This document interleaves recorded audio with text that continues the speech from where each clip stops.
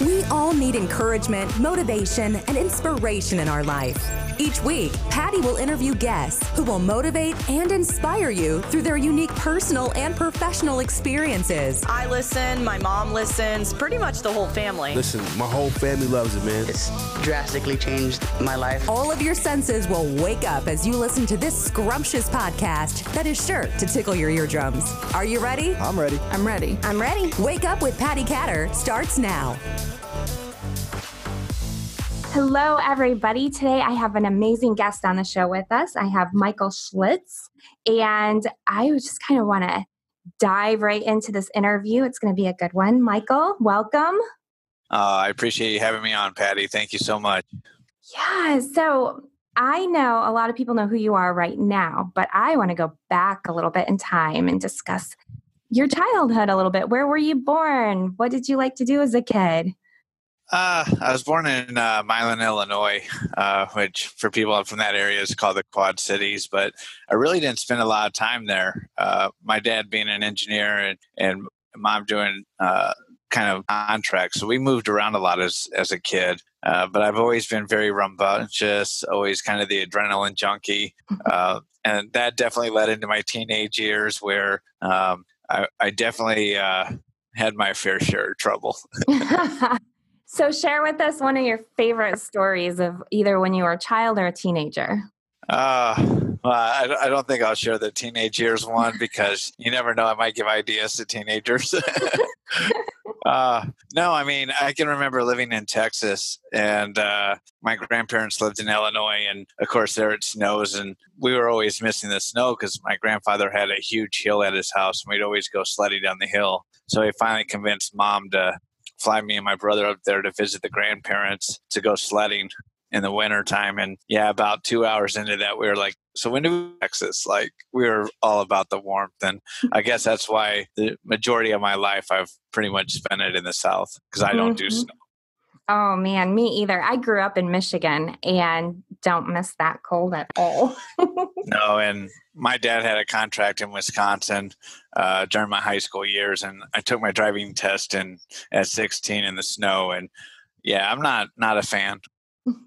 So to our listeners who don't know, what branch of service did you go into and how did you decide to do that? Because, you know, you're obviously an adrenaline junkie. I'm thinking the military would be perfect for you. When did you decide to join and which branch? Well, I joined the Army, but the decision was kind of tough. I've always wanted to kind of, even as a young child, mom always knew I'd go into some kind of service to others kind of field, whether it be a police officer, fireman, or the military. So there was no doubt. Grandfather was just post World War II Navy, but didn't really talk a whole lot about his time. So we didn't grow up around this big military atmosphere. And my uncles that were just a little bit too young for Vietnam, so none of them had gone into the service. But then my brother, who's 2 years older, had gone into the Army after high school, and so that was kind of like probably the introduction of me seeing what the military life was and the Army life was. And then just because of my rambunctious youth and getting into trouble, I knew I was just too mature to go to college. I just wasn't ready. I didn't know what I wanted to do. I knew I'd just party. So I knew I didn't also want to work in a factory. So the military for me was something where I thought I would go in for 3 years, get the GI Bill, and by then figure out what I want to do with my life. And so I joined the military at 19, shortly after high school, and fell in love with it. Mm-hmm. What did you do? What was your MOS? I was an infantryman. I'm the guy who, again, like you said, adrenaline junkie. I wanted to be in the dirt. I wanted to do the cool guy stuff. So that was a perfect fit for me. Mm-hmm. And many of our listeners, because we have a lot of mutual friends out there, know that you were somehow wounded, but we don't know. I don't even know your whole story. So what kind of happened? What you joined the military, you're in there, training's finished, then what happens? Well, I remember when 9/11 actually happened. I was actually stationed in Korea at the time with the Lurs detachment. I was on vacation and I was married at the time, and the ex-wife was was over there with me, and we had just come back from Jeju Island, which is like the Korea version of Hawaii. And we were due to the next day to go to Bali, Indonesia. And like I remember watching it on TV. We're at dinner, and I told her, "Hey, it's time to go back to the hotel. I got to get my work phone." And sure enough, vacation was over because we didn't know what North Korea was going to do during that time. So we started picking up different things on the peninsula to make sure our safety there. And then I came down for drill sergeant orders, which I was trying to get out of because I knew we were going to be going to war. I mean, I called Branch, and they wouldn't let me get out of drill sergeant duty unless I wanted to become a ranger instructor. So I chose to go that route. Went to Fort Benning, Georgia, was stationed at 4th Ranger Training Battalion for 4 years. Everybody kind of, with the number of deployments that the TO&E units were doing at the time, we were kind of all locked in. Nobody was going anywhere. So I really didn't get my chance to deploy until August of 2006, years into the war with 10th Mountain Division. And we were deployed to Iraq, to the southwest side of Baghdad, and doing basic infantry stuff. But our company was split up into three different elements. One worked with the Iraqi army, one did on the ground patrols, and one attached to the engineers to do road clearing. And we were the platoon to do the infantry mission. About 6 months into the deployment, we realized the guys that were attached to the engineer unit weren't really getting the experience on the infantry side. So our two platoons flip-flopped, and my platoon became the road clearing element for the engineers. On 27 February 2007, we went, let me back that up. The road clearing mission, which we called Iron Claw, had these huge up-armored vehicles. We had MRABs, we had Huskies, which were the mine-detecting vehicles, and then the Buffalo, which is the gigantic one with the claw and the computers. And so we were getting hit with IEDs. You know, we always knew there was only two ways that you find IEDs. They find you, or you find it and disarm it. Mm-hmm. But the problem during that time frame, which we called the surge, where we had more U.S. troops on the ground than any other time frame in the military, it was just a very violent time, and especially for the IEDs. So we were getting hit so much that the mechanics couldn't turn those vehicles around fast enough. So I had no choice but to take my commander's Humvee and make it my vehicle as the platoon sergeant and still make mission.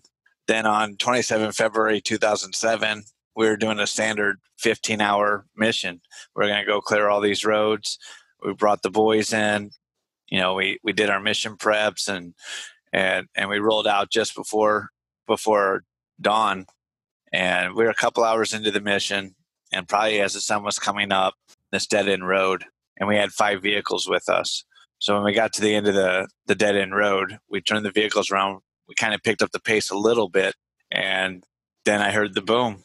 The enemy had hid the IED in the metal coverts under the road, so that our mine detecting vehicle couldn't distinguish between the rounds and the culvert. And it was two artillery rounds with a propane tank. And as it exploded, the shrapnel and the propane engulfed inside the vehicle. It killed my medic, Sergeant Cadavero, and my gunner, Sergeant Susenka, instantly. And then my driver, Corporal Lauren Henry, he passed away because he wasn't able to escape the vehicle and burned alive inside the vehicle. On impact, my door actually came open and threw me from the vehicle. I can remember hearing the explosion. I can remember hitting the ground. And, you know, anybody who's trained in the military, we train for ambushes, that surprised attack that nobody was expecting. And in an ambush, you always take just a split second to kind of get your bearings. And when I hit the ground, I looked at the vehicle, and what I didn't see were my guys. So I just instantly picked up and ran for the vehicle. And as I got closer to the vehicle, that's when I felt the flames hit me in the face, and I realized I was on fire. And what do they teach you when you're on fire? You know, get down and roll. But unfortunately, because of the propane that had been on my uniform, every time I would roll, it would just reignite. And so basically, my muscles just locked up. I mean, the amounts amount of pain from being on fire and the damage being done, it got to a point where I could no longer roll, and I was just laying face down in the dirt. And at that precise moment, really, besides the intense amount of pain I was in from being on fire, I also thought that was it. Like, I'm going to die here in Iraq, face down in the dirt, burning alive.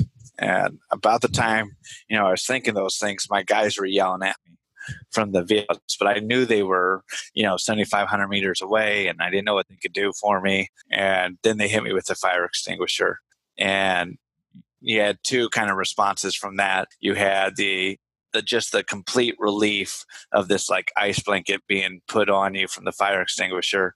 I mean, it just kind of relieved the pain for the most part. And then you had the emotional aspect of saying, okay, my guys are here. I still have a fighting chance. And they did an amazing job getting the area secure and getting the HVAC in to pick me up. And believe it or not, we have an incredible military. We're well trained.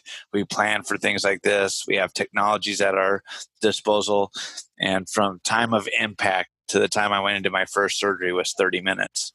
Man, that's a lot.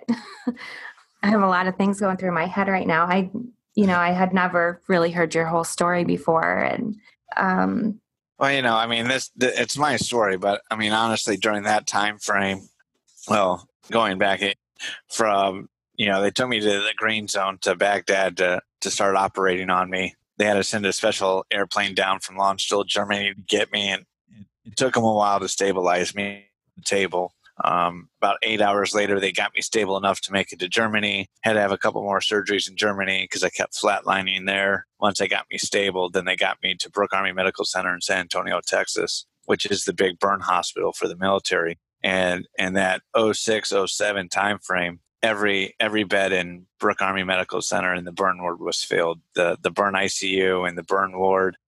So while it's my story, it's a very common story, especially for that time frame. Mm-hmm. When you finally were able to kind of wake up and get with it a little bit, what were your thoughts? I mean, you had drastically changed. So a lot of our, we have listeners listening and they can't really see what's going on with you. So obviously you have some severe burns. Yeah. So I was burned on 85% of my body. So basically head to toe. My feet were actually safe because of the boots. So my feet are actually pretty good, but pretty much the rest of my body is considered burned. I spent 6 months in ICU, 4 months in a medically induced coma, which I'm very thankful for because the procedures that they have to do in order to get rid of all the bad skin is pretty brutal. Razor blades to your body to get rid of everything. And so it's a very painful procedure. So I'm pretty thankful I don't remember most of that. When I did come out of it, I was heavily drugged. So my perception of what was going on at the time is slightly altered. Mm-hmm. So they had to kind of keep bringing me back to reality. My mom and my brother were both bedside at the hospital, and I would try to send them out on missions as if I was still in the combat zone, because mentally I didn't realize that, I wasn't even in Iraq anymore. And then they had to convince me my injuries. And we've all heard the term phantom pains or phantom sensations, the feeling like you still have the missing limb. Mm-hmm.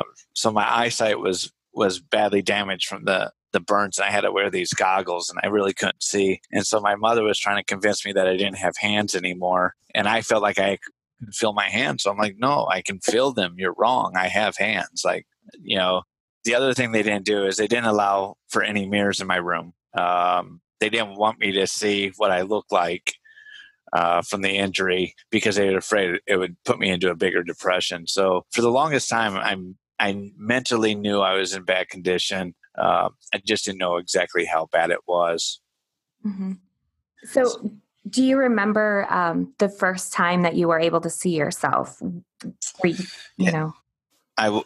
So after about 10 months in the hospital, 6 months in the ICU and 4 months in the burn ward, they felt like they could finally release me. So we had a small house on post close to the hospital that I could go to.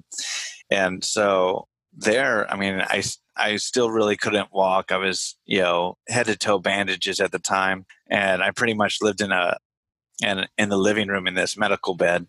And so I couldn't even get up to look in the mirror. So I want to say it was probably close to 13 months before I saw myself in the mirror. That happened is I had started to learn how to walk at that point. And mom, being my caregiver, had to run to the store real quick. And I'm like, no, go ahead. I'm good. I won't do nothing. And of course, while she was gone, I had to go to the bathroom. So I walked to the bathroom. And when I turned around, there was a mirror. And that was my first time seeing myself. And I can remember just my heart sank. My jaw dropped. I mean, I didn't have eyelids at the time. I didn't have a nose, no ears, badly burned. I kind of jokingly always made the references, on Halloween, I can always dress up as a zombie and not have to do makeup. So it was a definite punch in the gut. But now, I mean, this is who I am, and I'm very comfortable in my skin now. But back then, it was a mental struggle at that point. Mm-hmm. So you did go through reconstruction surgery. I did. I was lucky enough to go out to UCLA for their Operation Men out in California, and had top-notch doctors. Redid my face. Built me a nose.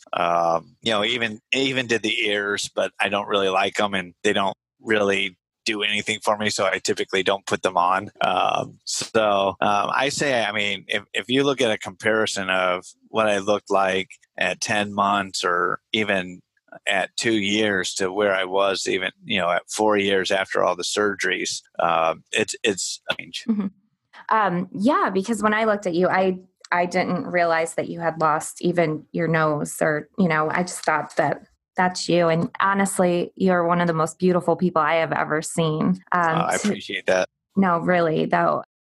You're just such an inspiration. The first time I met you, I just remember your eyes just light up, and there's just something about you that is just so special. And after going through all of that, here you are still trying to help people. So if we could kind of talk a little bit about that. What are you doing now to help others? Well, I realize that people, whether they're in the military and had a bad day in combat, or they're just your average civilian who have struggles, whether it's cancer, other illnesses, financial, relationship, everybody has struggles, and everybody handles those things differently. So I try to use what I've been through to motivate others. I had to go through my own grief process where I dealt with depression, and I dealt with anxiety and suicide. And it was a pretty miserable time in my life. So I use my own experiences to help motivate me, and to realize that, the world's a little bit better place with compassion than it is without it. So, I was lucky enough to be invited to a nonprofit to be their keynote speaker. Shortly after, it was right around the time I was retiring in 2010. And I just fell in love with it. There was other veterans in the room.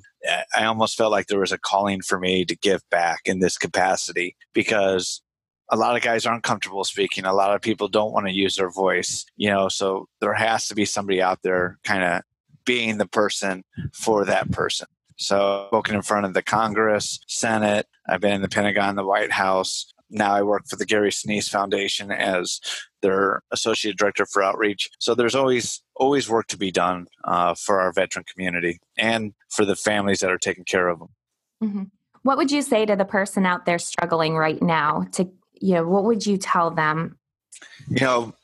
Bottom line is what you're doing working? Because if it's not working, then there are a multitude of resources out there, whether a full program, a non-clinical program, if you want to go to a group therapy session, there's so much out there, so many things that you can do that are going to put you in a better place. And a lot of it has to come to perspective, and I've seen some really great programs, both on the clinical and non-clinical sides, and you have to be willing to accept that help. If somebody else is telling you have to go get help and you're not ready, it's not going to do you any good. You're going to be closed-minded, and it's not going to work. But if you realize, look, I need to do something differently, then there are things out there for you. Mm-hmm. Could you share your contact information with people who are interested in maybe hiring you as a keynote speaker or maybe somebody who's interested in learning more about the foundation that you work for? Yes, the best way to reach me right now would be my work email, which is mschlitz@GarySineseFoundation.org. Okay, thank you. And thank you so much for being on the show, Michael. I really appreciate it. I actually want to talk to you after because I didn't realize that my husband deployed in August 2006. He retired in 2010. So we have some more talking to do. Yes, absolutely. Thank you so much for being on the show. I really appreciate it. Thank you. I appreciate the invite. And again, if there's anything I can do, please always feel free to reach out. Thank you.